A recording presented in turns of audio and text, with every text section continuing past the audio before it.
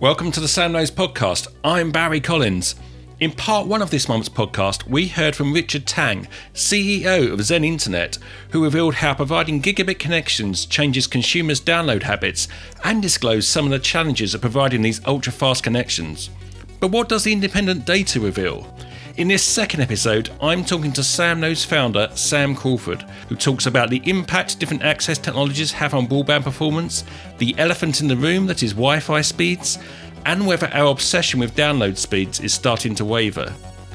I started by asking Sam what differences he sees in the Sam Knows data when a consumer is using a gigabit connection as opposed to a regular fibre to the cabinet line, aside from the obvious download speed boost. Sure. So, as you say, aside from the obvious differences, which will be download speed and potentially upload speed, there are quite a few differences. They tend to be quite subtle. Latency and packet loss, and basically reliability, I think, will be the biggest differences. And you can see this for yourself in the Ofcom reports. And the delineating factor is not gigabit versus 36 megabit fiber to the cabinet, or for non-UK listeners, when we say fiber to the cabinet, really what we actually mean is VDSL. Mm-hmm. So the difference is not gigabit versus a lower speed. That's not really what matters. What matters is the access technology. So it doesn't really matter if you have a gigabit fiber to the premises or fiber to the home connection or a 50 megabit fiber to the home connection. You'll get the same latency, pretty much, the same packet loss, the same reliability from all of these. The only differentiation will be the throughput, which will be determined by a profile or a rate limiter applied to your connection. So certainly, all true symmetric gigabit services are currently delivered over fiber to the premises or fiber to the home. That means you've got a full fiber connection coming into your home. Literally, a piece of fiber will come directly in. Our metrics have shown that gives you generally lower latency, lower packet loss, and more reliability than the alternatives. And the alternatives will be some sort of copper coming into your home, whether it's a copper pair, like the sort that's used for DSL-based services, or whether it's coaxial as provided by DOCSIS or cable services.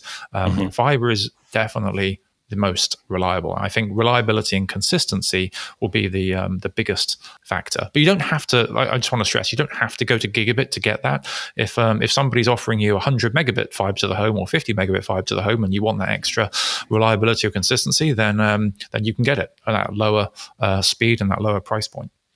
Okay, so although gigabit lines weren't recorded as a separate category in the latest Ofcom report, what we did see in that report, which you guys provided data for, is that the faster connections delivered a lower percentage of the advertised speed than slower connections. So what explains that?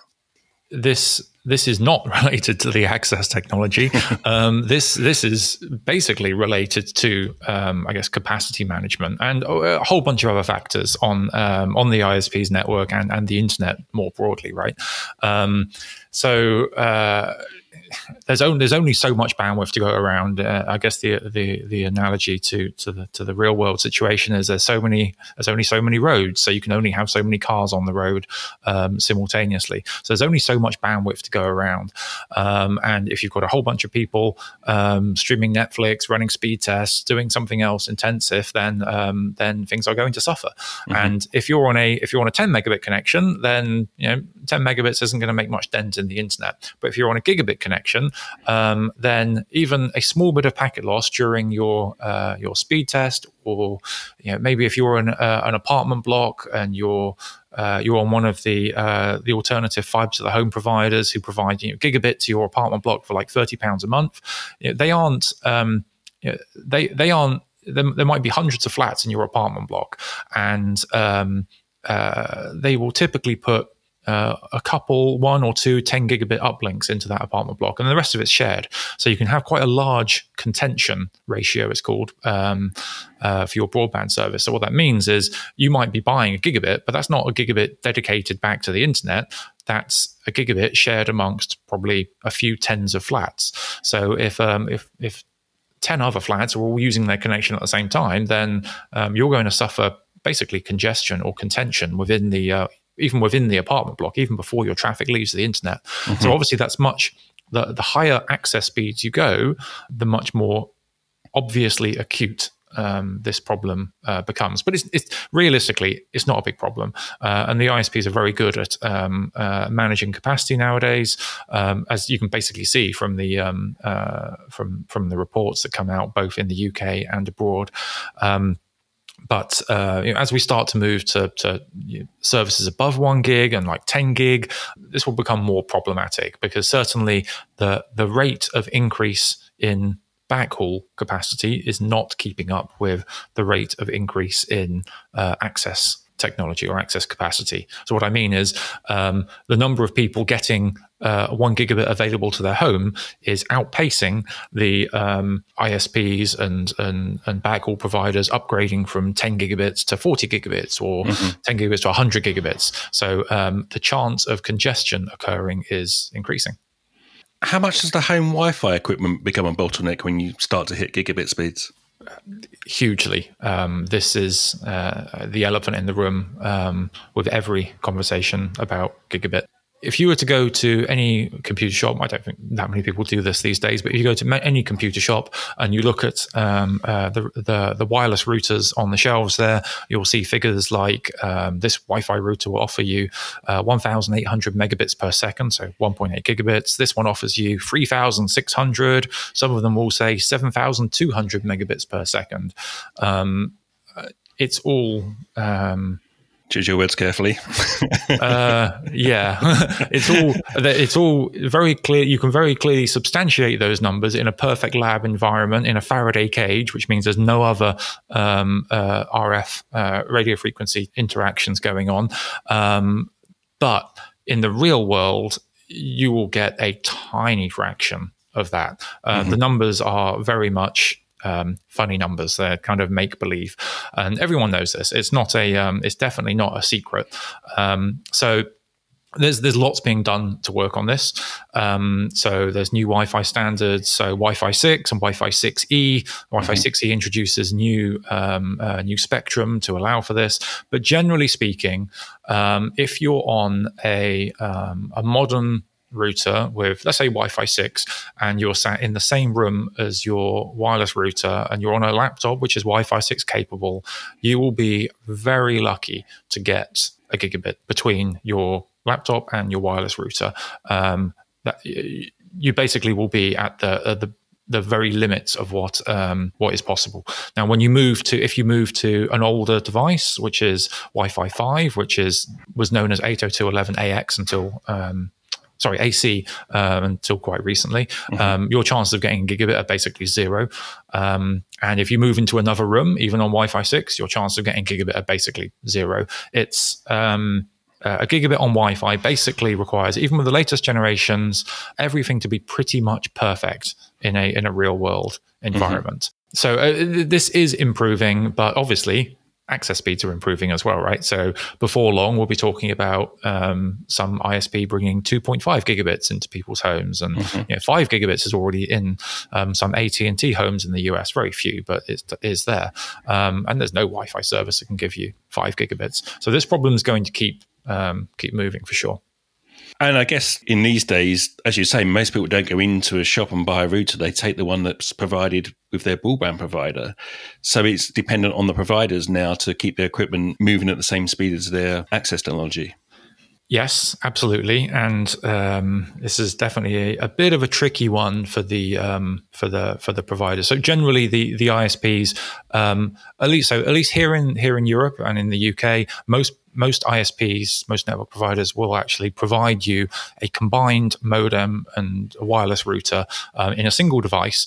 In other markets, particularly in the US, historically that's not been the case. The ISP will give you a modem, or it seems a strange concept to us, but they will rent you a modem. So for $10 a month, you will rent a modem from them, and then you will supply your own router. That's changing these days. Nowadays, they are providing an integrated modem and router. I don't know about the rental situation, but yes, the increasingly around the world, ISPs are effectively providing a wireless router for you. And the vast majority of customers take this. Some of the figures we've heard from ISPs suggest it's more than 99% of customers will use the ISP provided equipment. So replacing it is really not very common at all.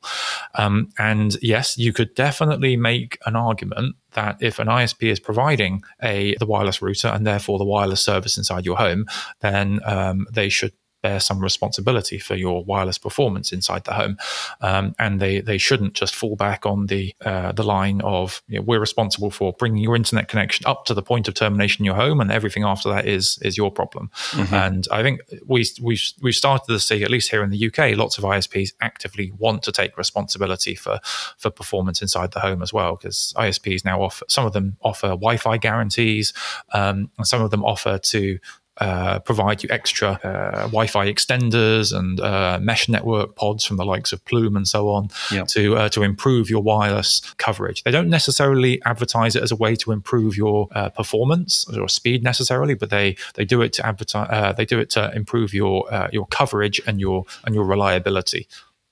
Would it be fair to say in general that the customers who are paying for gigabit speeds are likely to be more vigilant about the performance of their broadband? They're the kind of customers the providers are going to have to work hardest to please? I think there's two sides of the coin on this one. I think initially, yes, anyone who buys a gigabit service, the very first thing they're going to do, I imagine, will be to run a whole bunch of speed tests, make sure they can get 1 gigabit. They'll probably have a little shock when they try run one over Wi-Fi and they see that actually they can't get 1 gig to their devices, which might lead to a troubling phone call with the ISP. And that's one of the things that our Real Speed product tries to show to the user, the differentiation between their speeds to the device and the speeds to their home router, to the point of termination in the home. So I think, yes, initially, customers paying for gigabit will definitely be more vigilant about performance. Whether that remains the case after they've got the service, I think is questionable. You could also answer this question another way, which is, if somebody, like, for example, is moving into an apartment block and they're being given a choice between paying £25 for a 100 megabit service or £35 for a gigabit service, then they will see, well, I can spend £10 more and get something which is 10 times faster. Therefore, I'm equating that with 10 times better. So I might as well just do that. So I imagine quite a lot of people, frankly, are choosing the more expensive option just because they think it's better, and will give them more reliable, a faster service. And it certainly will give them a faster service. More reliable, probably not. And they do it, and they probably never run any tests and never utilize it to the full extent anyway. I know my own experience. I'm on a 500 megabit product here at home, and to be candid, I mean, my white box certainly runs lots of speed tests. I don't pay attention to the speed test data. I don't mind if it's 200 megabits or 500 megabits. It's definitely more than I need. But what I do pay attention to is the reliability metrics. So latency, packet loss, the disconnections. That's what really matters to me, because I do a lot of work from home. Mm-hmm. It's interesting because you say, you're not that focused on speed anymore. Do you think now that we're in this sort of gigabit era that the focus on those headline speeds is going to be reduced and other metrics are going to be more important? Yes, absolutely. And we hear that from ISPs all the time. So it's certainly what we as a company and a group of people think, that speed is definitely becoming less important. It kind of there's some curves, and there comes a point where you need a certain amount of speed to be able to do stuff, like even browse the internet, right? If you remember trying to browse the internet on a dial-up modem, everything was very, very, very slow and quite painful. You didn't worry too much about reliability then. You just wanted it to be faster. But there comes a point where it's fast enough, and what's now more important to you is reliability. And I think for most people, it's reliable enough. But given that we're all, well, not all of us, but lots of people are working from home now, or at least more than we're used to anyway. So if there is a a 10-minute outage in the middle of the day, or there's a period of volatility for a few hours where everything slows down massively or is unavailable, then that might not have affected us previously. But nowadays we really, really notice that, and it's really frustrating. It's arguably a lot more annoying than your speed dropping by 50%. An outage is way worse, I think. So yes, absolutely. I think you'd be hard pushed to find someone who wouldn't say that speed is becoming less of a factor these days, at least download speeds. I think lots of people would say upload speeds are overlooked, and they definitely haven't been increasing at the same rate as download speeds. But the sort of gigabit grey connections, which are often more symmetrical than ADSL of the past, it starts to change that. Yes. So certainly, yes, for the fiber to the home, fiber to the premises based connection. So you will frequently find symmetric connections, so a gigabit down and a gigabit up. But you'll also frequently find full fiber, fiber to the home, fiber to the premises connections, which are maybe a gigabit down and 200 megabits up. There's no technical reason why they can't have a gig down and gig up. However, once you move to the DOCSIS world, so the cable world, you won't find that. What you'll see is a gigabit down, or a little over a gigabit, because they over provision things. So a gigabit down, and you generally will get more than a gigabit. It's very well provisioned services, but you will often find these services only have 35 megabits or 50 megabits up, and that seems quite paltry in comparison to your downstream speed, right?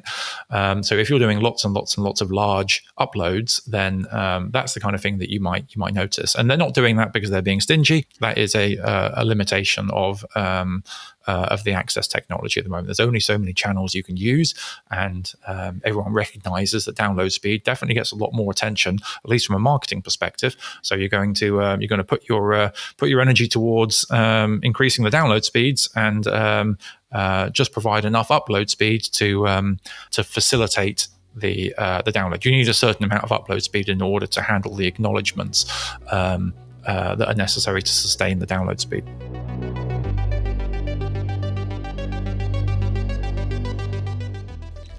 That's it for this podcast. Make sure to go to samknows.com/spotlight to listen to the first part, or to read the article that accompanies these podcasts. Until next time, goodbye.